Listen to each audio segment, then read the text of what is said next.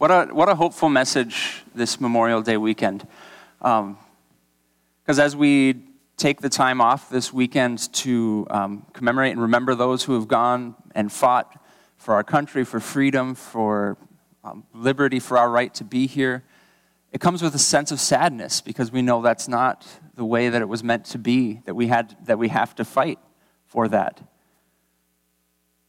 But we have a hope. We have a hope in the future. We have a hope that one day all things will be made new.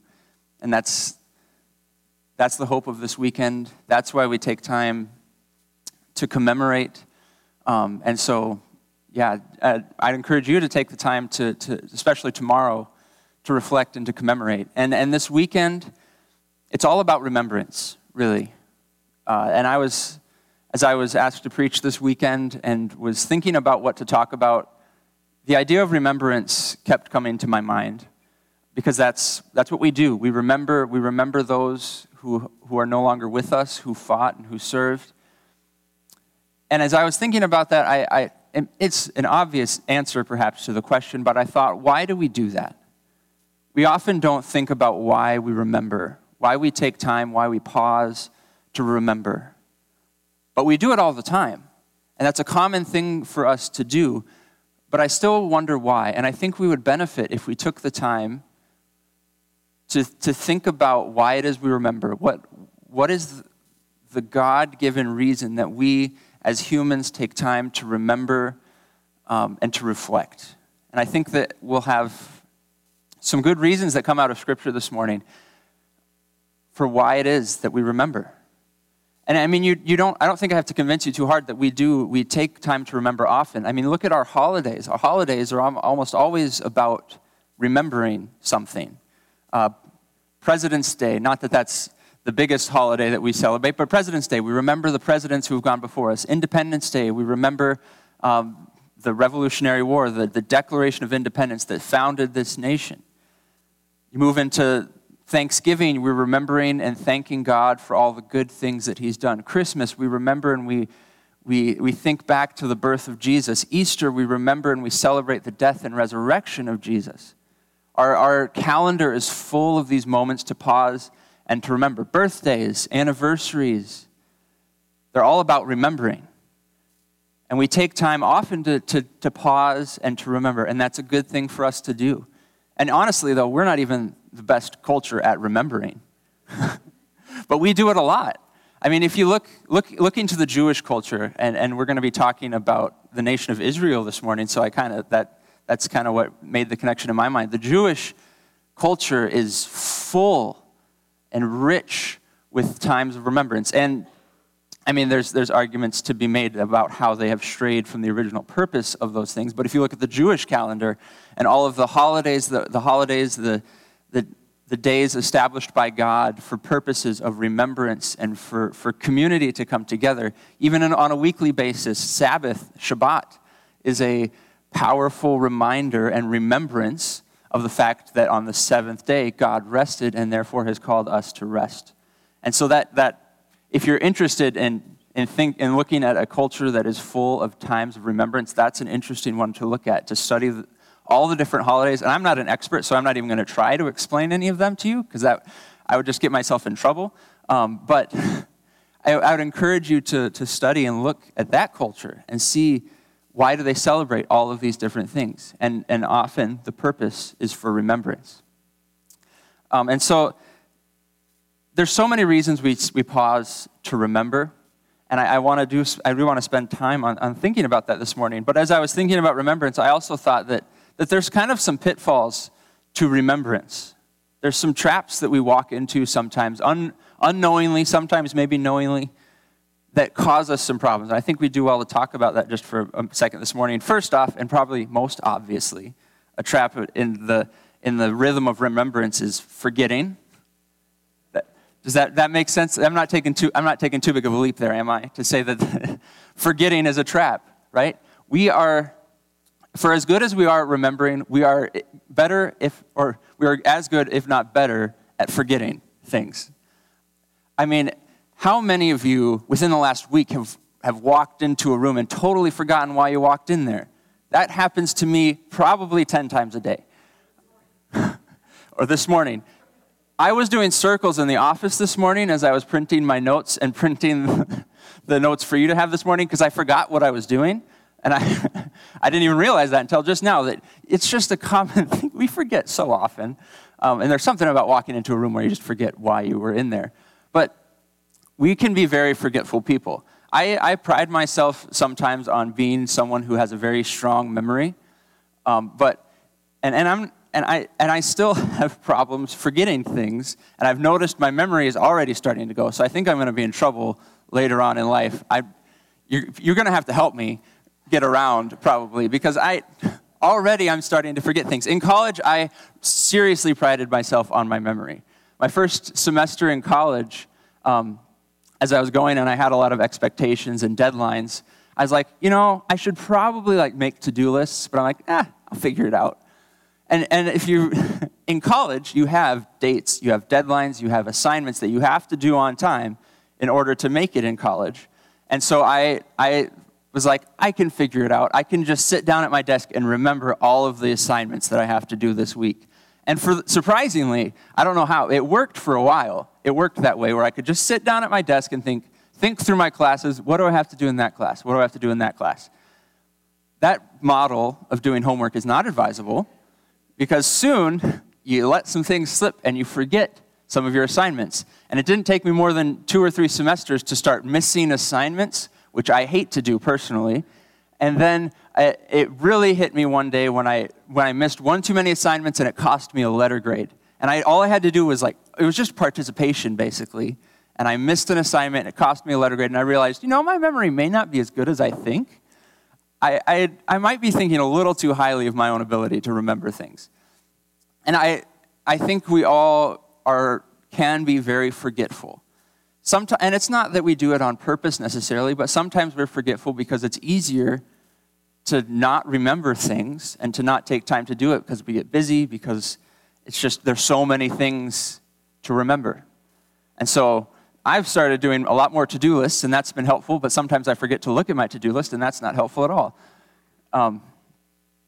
But forgetting is a definite trap as we talk about remembrance. And the other trap, I think, which is even more dangerous, is misremembering things. There was a study that was done a few years ago, and they were it was a multi-purpose study, but one of the things that they were doing, they were interviewing people and they were seeing how easily they could manipulate people's memory, which is kind of a scary thing to think about. But they showed that in the respondents to their interviews, these people came in for multiple interviews. Over the course of just 3 interviews, these people were able to convince 70% of the people being interviewed that they had been a part of some minor crime at some point in their past.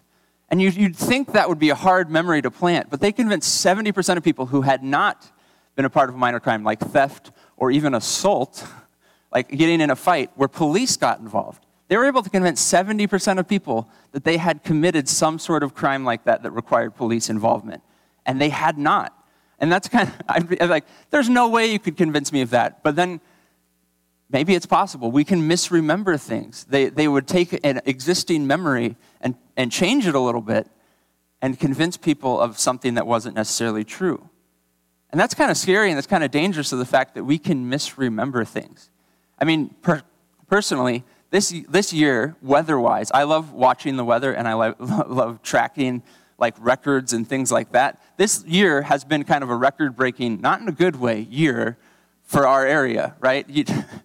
It wasn't that long ago. Do you remember all the snow we had in February? Snowiest February in history by quite a bit. And then that snow then led to lots of melting and rain rapidly, which led to the river flooding a lot higher than it normally does.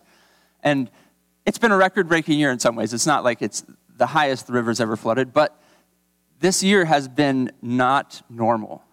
But as I've been talking to people just around the community, since last year also we had a lot of snow and the river also flooded, people are like, oh, this is normal. This happens every year. It does not. That is for sure. It does not happen every year. The snow that we've had, April, it snowed in April quite a bit, and people are like, well, it always snows in April. No, it doesn't. Most of the time it doesn't, in fact. But the last 2 years, we've had big snowstorms in April. But if you look back at the records, this has been a far abnormal year, and last year was also abnormal. But as we look at the present and we look at last year, we think, well, this must just be the way it always is. The height of this river crest that we had maybe a month or two ago when it reached its peak was the highest since 2014. And the 2014, to get a higher crest, you have to go all the way back to 2010. And then before that, you have to go all the way back to the early 2000s. So this is like every 5, 6, 7 years that the river gets this high. And it's the first time, I think, that the athletic park levee actually was about to be breached since it was built 5 years ago. And it's crazy amount of flooding. But if you talk to people like, well, the river always floods this high. And it's just always that way. And it's not. But we remember it differently than it really was. And the reason for that, who knows exactly why it is that way, but our minds work in interesting ways. And if we're not careful, we can fall into the trap of misremembering things or remembering the details that maybe weren't as important as the real details, or we attribute things to different reasons. And that's kind of scary. And so we have to think about why we remember and avoid those traps as we do. But this morning, I don't want to just keep talking about the weather in my school history. Let's dive into God's word together this morning. Joshua chapter 4 is where I want to dwell for a while this morning. And this passage, it's not necessarily wholly unique in the Old Testament. There's several passages like this. But as I thought about remembrance, this one comes to the top of my mind as a perfect example of why we are called to remember by God. Why God is the one who calls us to remember. And so you probably haven't been too immersed in the history of the Exodus and Joshua recently. So I'm just going to give you a quick refresher on what's happening in the context of this passage this morning. So from Exodus to Deuteronomy, you have the nation of Israel, being freed from captivity in Egypt by God through Moses and Aaron, and then entering into the wilderness and making their way to the promised land. And then as a result of sin and grumbling and strife, they spent 40 years in the wilderness making their way to the promised land. And they eventually were able to enter the promised land once that sinful generation had passed on, and once Moses, who also had committed a sin against God and was barred from entry into the promised land, had passed away. So at the end of Deuteronomy and the beginning of Joshua, we get the account that Moses has finally died.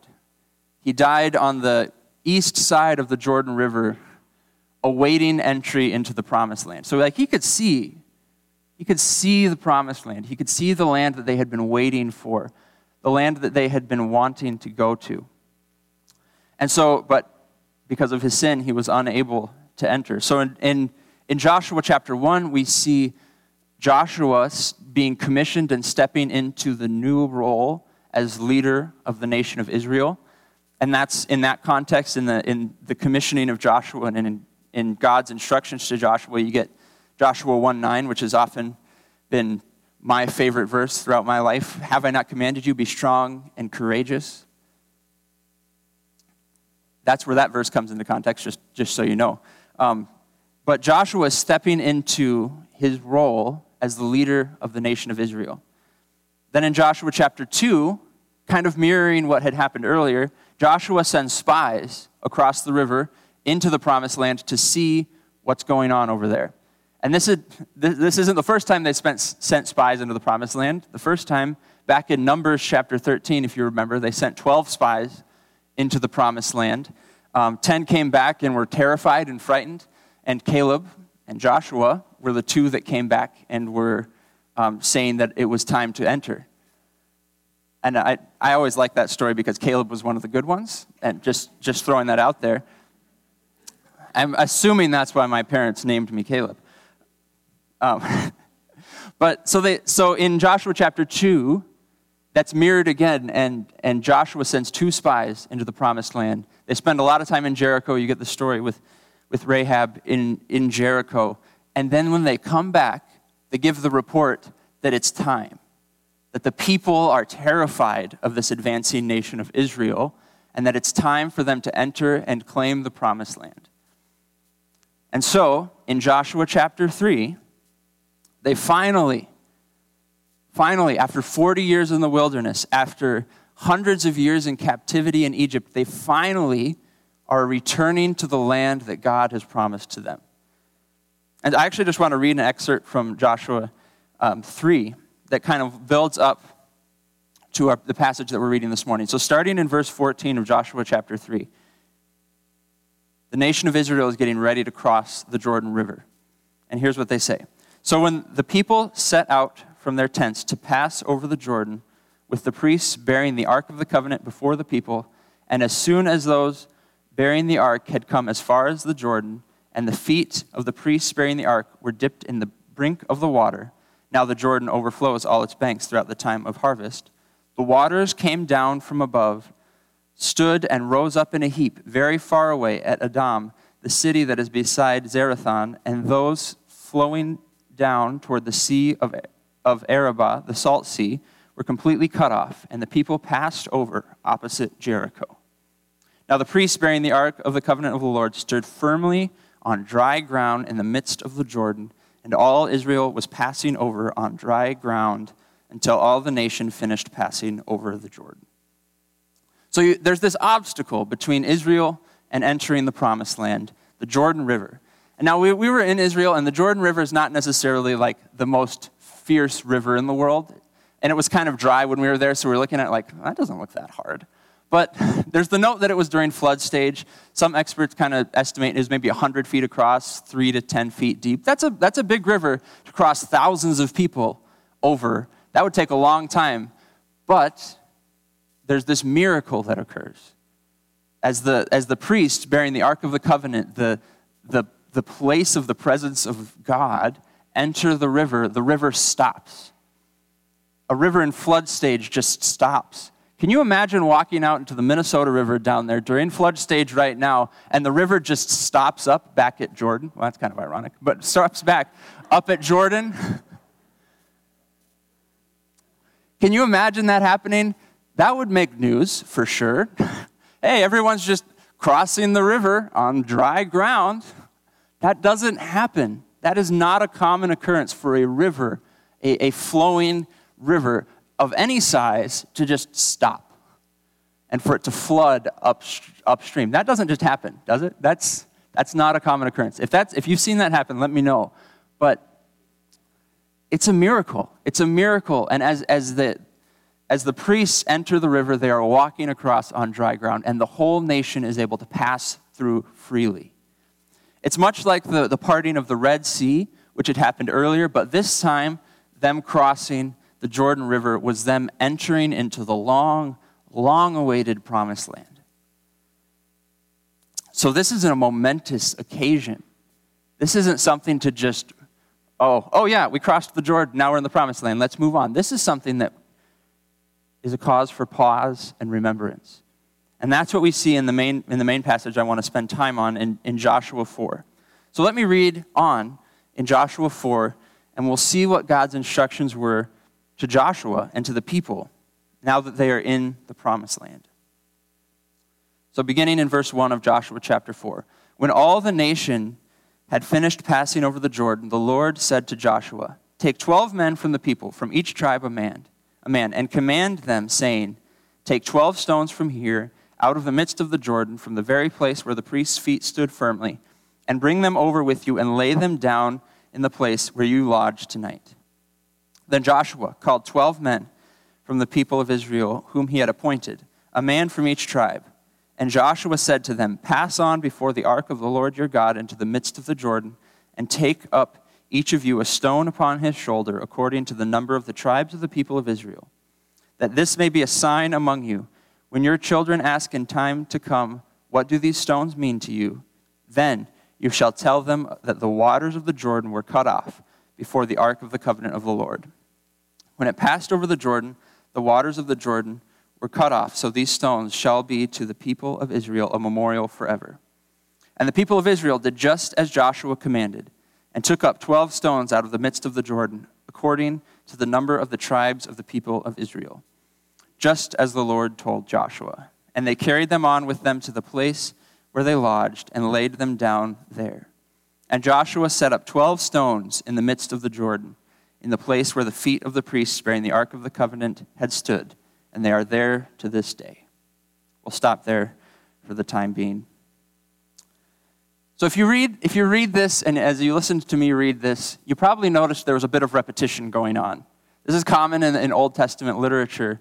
It's kind of a repetition, well, one, for the sake of memory, and for the sake of getting the story right, and for the sake of emphasizing some points. And so we see this pattern established in this passage. In verses 2 to 3, we see God's instructions to Joshua. God instructed Joshua that you are to have 12 men enter the Jordan River, and they are to take up stones, and they are to take them with them to the place where you are to dwell. So we have God instructing Joshua. Then, in verses 4 to 7, Joshua relays the instructions to the men, the 12 men, that actually had been selected earlier in chapter 3. God had told him to take one man from each tribe. And so they had been waiting for what their instructions. And so now, in verse 4 to 7, Joshua gives these instructions to them finally. And he relays the instructions that God had given them. And then, the third part, the third repetition, we see the fulfillment of the instructions as the men obey Joshua. They enter the Jordan River. They take 12 stones with them to the place where they're going to stay on the opposite side of the Jordan River. And then we also see Joshua, those stones, we're going to see later that they set them up as a memorial for what God had done. It's an important thing for them to do. But later on, as this was happening, Joshua sets up a secondary memorial in the midst of the Jordan River. He takes 12 stones, one representing each of the tribes of Israel, and establishes a monument, a memorial in the midst of the Jordan River, where the waters, once the river returns, will flow. And so, I mean, we kind of learned from this that it says that memorial stood there to this day, not to today, but to when this was written. So 20, 30, 40 years maybe after that moment. Those stones must have been big stones, for one thing. This wasn't a small little pebbles that he just set up in the riverbed of the Jordan. These were big stones that he set up, strong enough to withstand a river at flood stage for quite a while. And now, who knows how long those stones lasted. But the point is that in both of these memorials, they are establishing and they are remembering what has occurred. And that's an important thing for them to do. And so the instructions weren't cryptic. They were very clear. They were very clear. You are to take 12 stones and you are to establish them as a memorial. And this type of memorial, these stones, they were pretty common at this period in history. Some commentators said in the more primitive times they would establish stones. But back then they didn't have a whole lot more options for memorials. And we still make memorials out of stone. They're just more refined and we have lots of more carvings on them. But this type of memorial, it wasn't easy to miss these large stones. These aren't some small stones that they take. This memorial was important, and it was something that people around them would recognize, which is an important note for later. So we see this instruction, and it's repeated, and it's passed on, and it's fulfilled. And that's a nice pattern that we see happening here in Joshua chapter 4.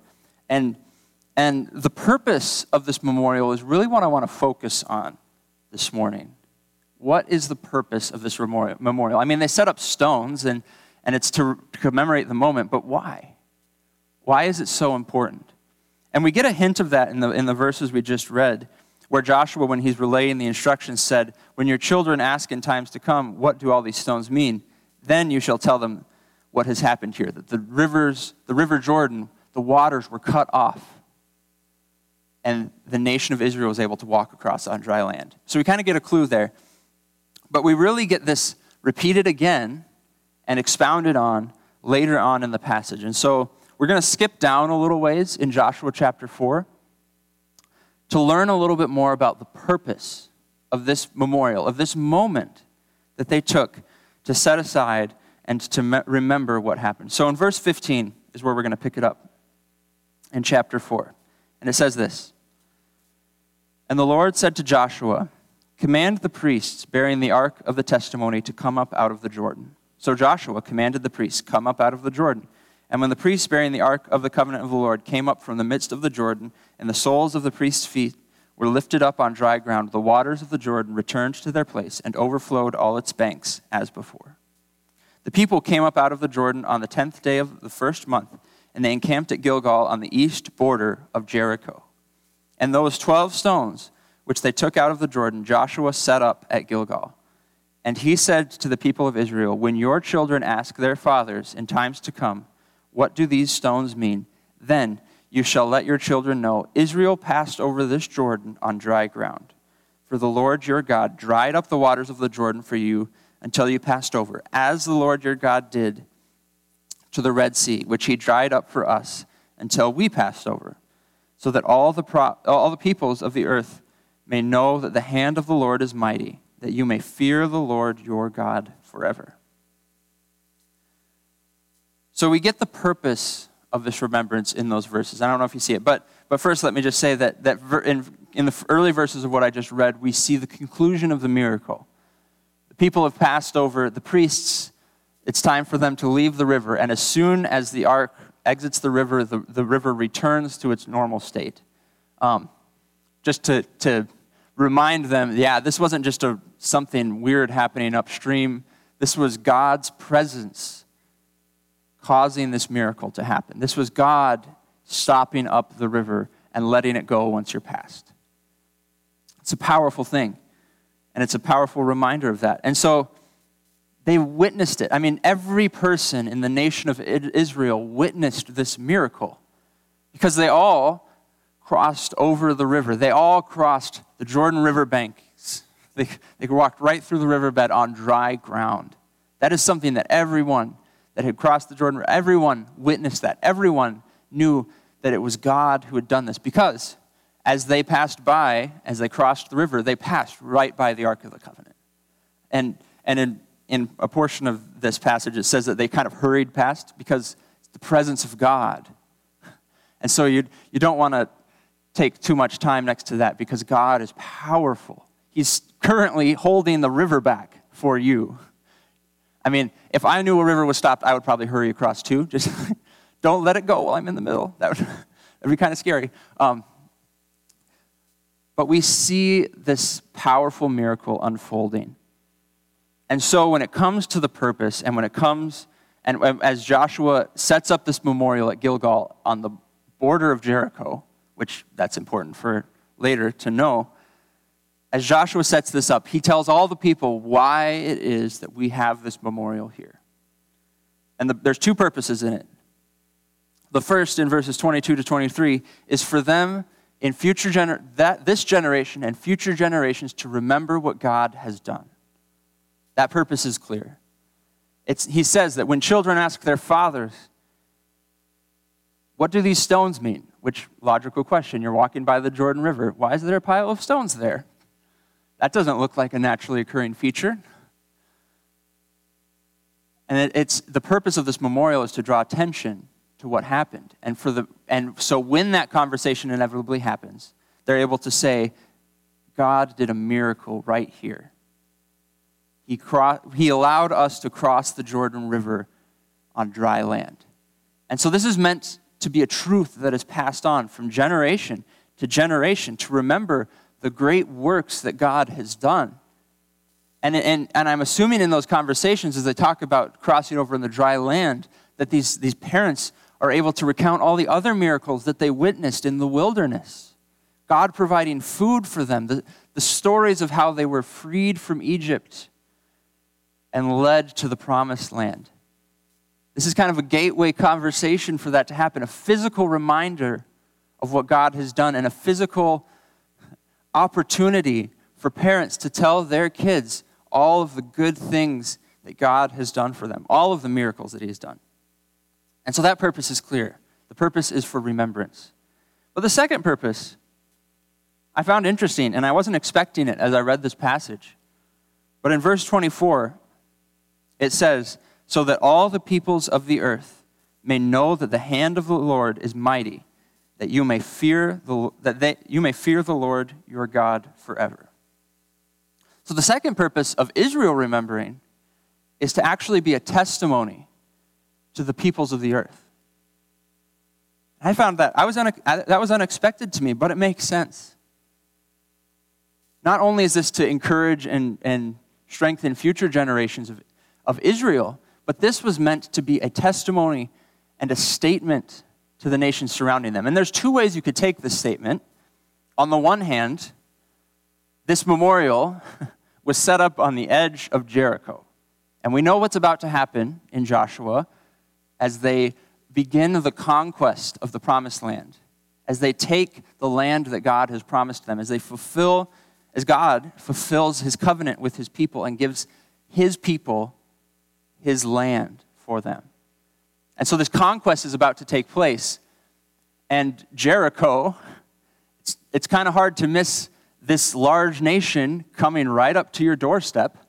The spies reported that they were already terrified of the people coming. And now you're telling, I'm assuming this is what they're saying, now you're telling me that this nation with 40,000 warriors just crossed the Jordan River on dry ground? That's intimidating. That is proof that their God, the God of Israel, our God is not a weak God. And they were already afraid of that. And I think this memorial kind of just pushes them over the edge. It is right there. It is a statement that God is powerful. And he is worthy of our praise and fear, the fear of the Lord. And so there's that way you can take it. And I think that is a big way in which this was intended. But at the same time, this was also a testimony and a gospel, if you will, the early seeds of the gospel for the nations of the earth. After all, God's intention in establishing his people was so that through his people, redemption might be brought to the world. And we see that played out in the pages of this book, that redemption is being brought to the peoples of the earth. And so this is a testimony of that power and the power of God and the worthiness of God to follow. And it's a testimony for the peoples of the earth to see and to learn about who God is. So I think that's an important note for us this morning. The purposes of their remembrance, the reason they were called to remembrance was, one, to remember what God has done, but two, to be a testimony to the peoples of the earth. It's a powerful reminder. And so there's so much that I could talk about out of this passage. I'd encourage you to spend more time in it. I enjoy it because I really enjoy the Old Testament history and the history of Israel and just their establishment as a nation. This is a fascinating story, and this is a fascinating chapter in that story.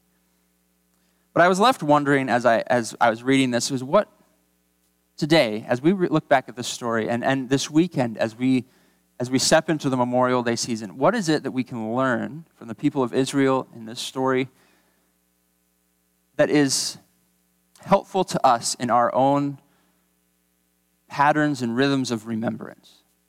Because it's clear the purpose of the remembrance here, but how do we do that? And in one way, I think we can learn from Israel's negative example.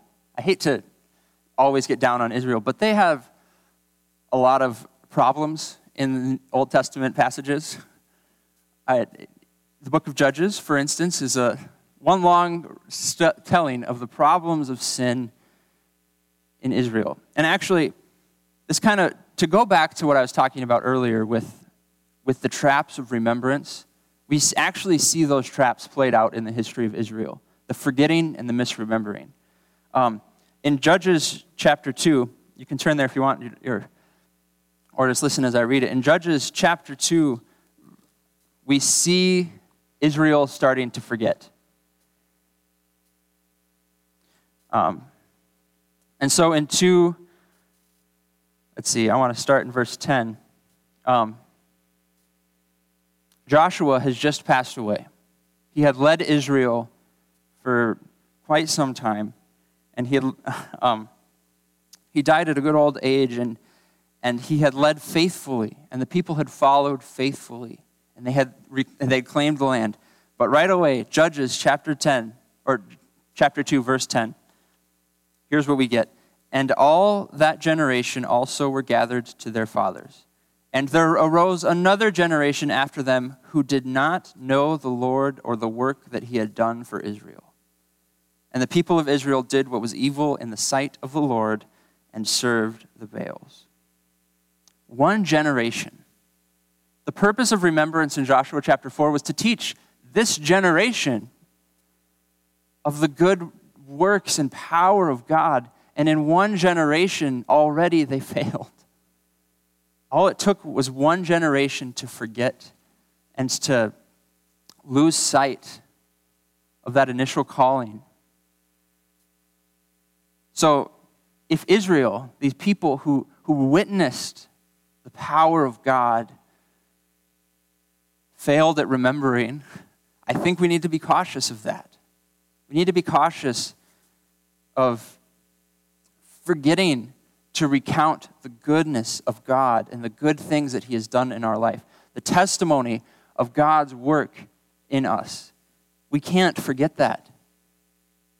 It causes so much problem. And if you read through the book of Judges, this problem is played out over and over and over again. Time after time, God rescues Israel. And time after time, they forget and they step back into their old ways and they begin worshiping false gods.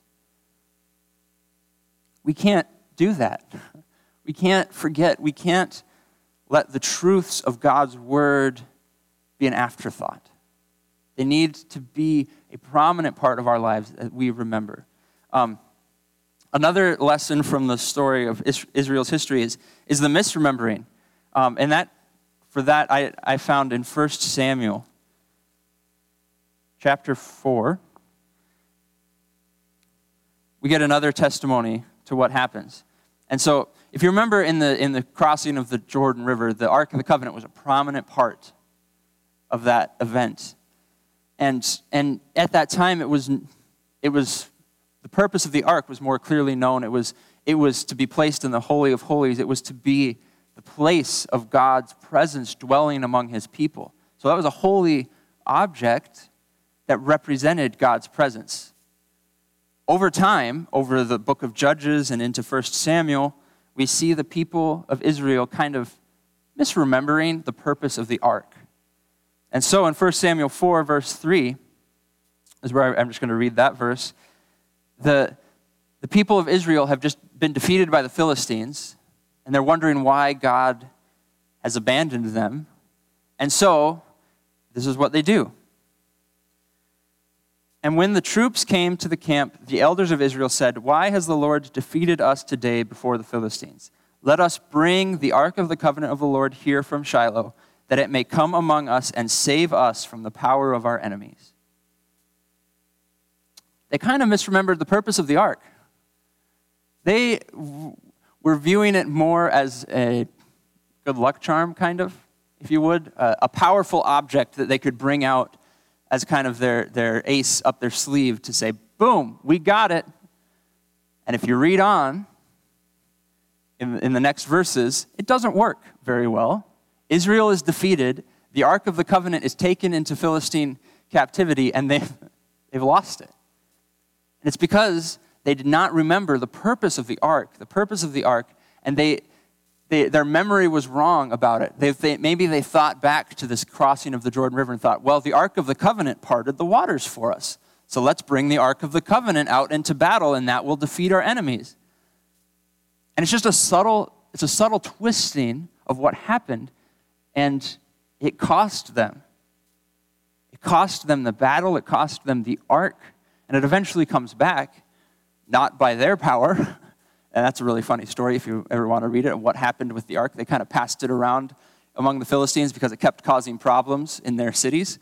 I really enjoy that story. It's kind of humorous. So I'd encourage you to read that if you are interested in this Old Testament story. But the point is that they misremembered. They forgot the original intention, and it cost them. And we can't do that either. So those are some negative encouragements from the history of Israel. But here's what I want to leave you with this morning. The purpose of remembrance for Israel in Joshua chapter 4 and for us today is not to dwell in the past, not to think, oh, it was so much better in the good old days, not to miss what's going on around us because of what we are missing in the past. The point of remembrance is to honor and to remember what happened, and for that to encourage us and help us move forward together in our faith, in our church, in our community, in our nation. The purpose of remembrance has to be moving forward. Not to forget, but to honor what has happened in the past and let that move us. The purpose of remembering in Joshua chapter 4 was for the nation of Israel to remember the power of God, and with that power of God, remembering that is with them heading into the promised land and taking that land that God has promised them. It was that remembrance was to encourage future generations. It was to keep God at the forefront for generations and generations to come. And that, I think, is the ultimate goal when we remember. When we pause, when we take time to remember, we're not stepping back into the past and trying to go back to those days, but we are remembering those days and honoring them for what they were, for what God has done, and using that as fuel, encouragement, confidence to move forward to what God is calling us to do now. And I think that is the ultimate goal.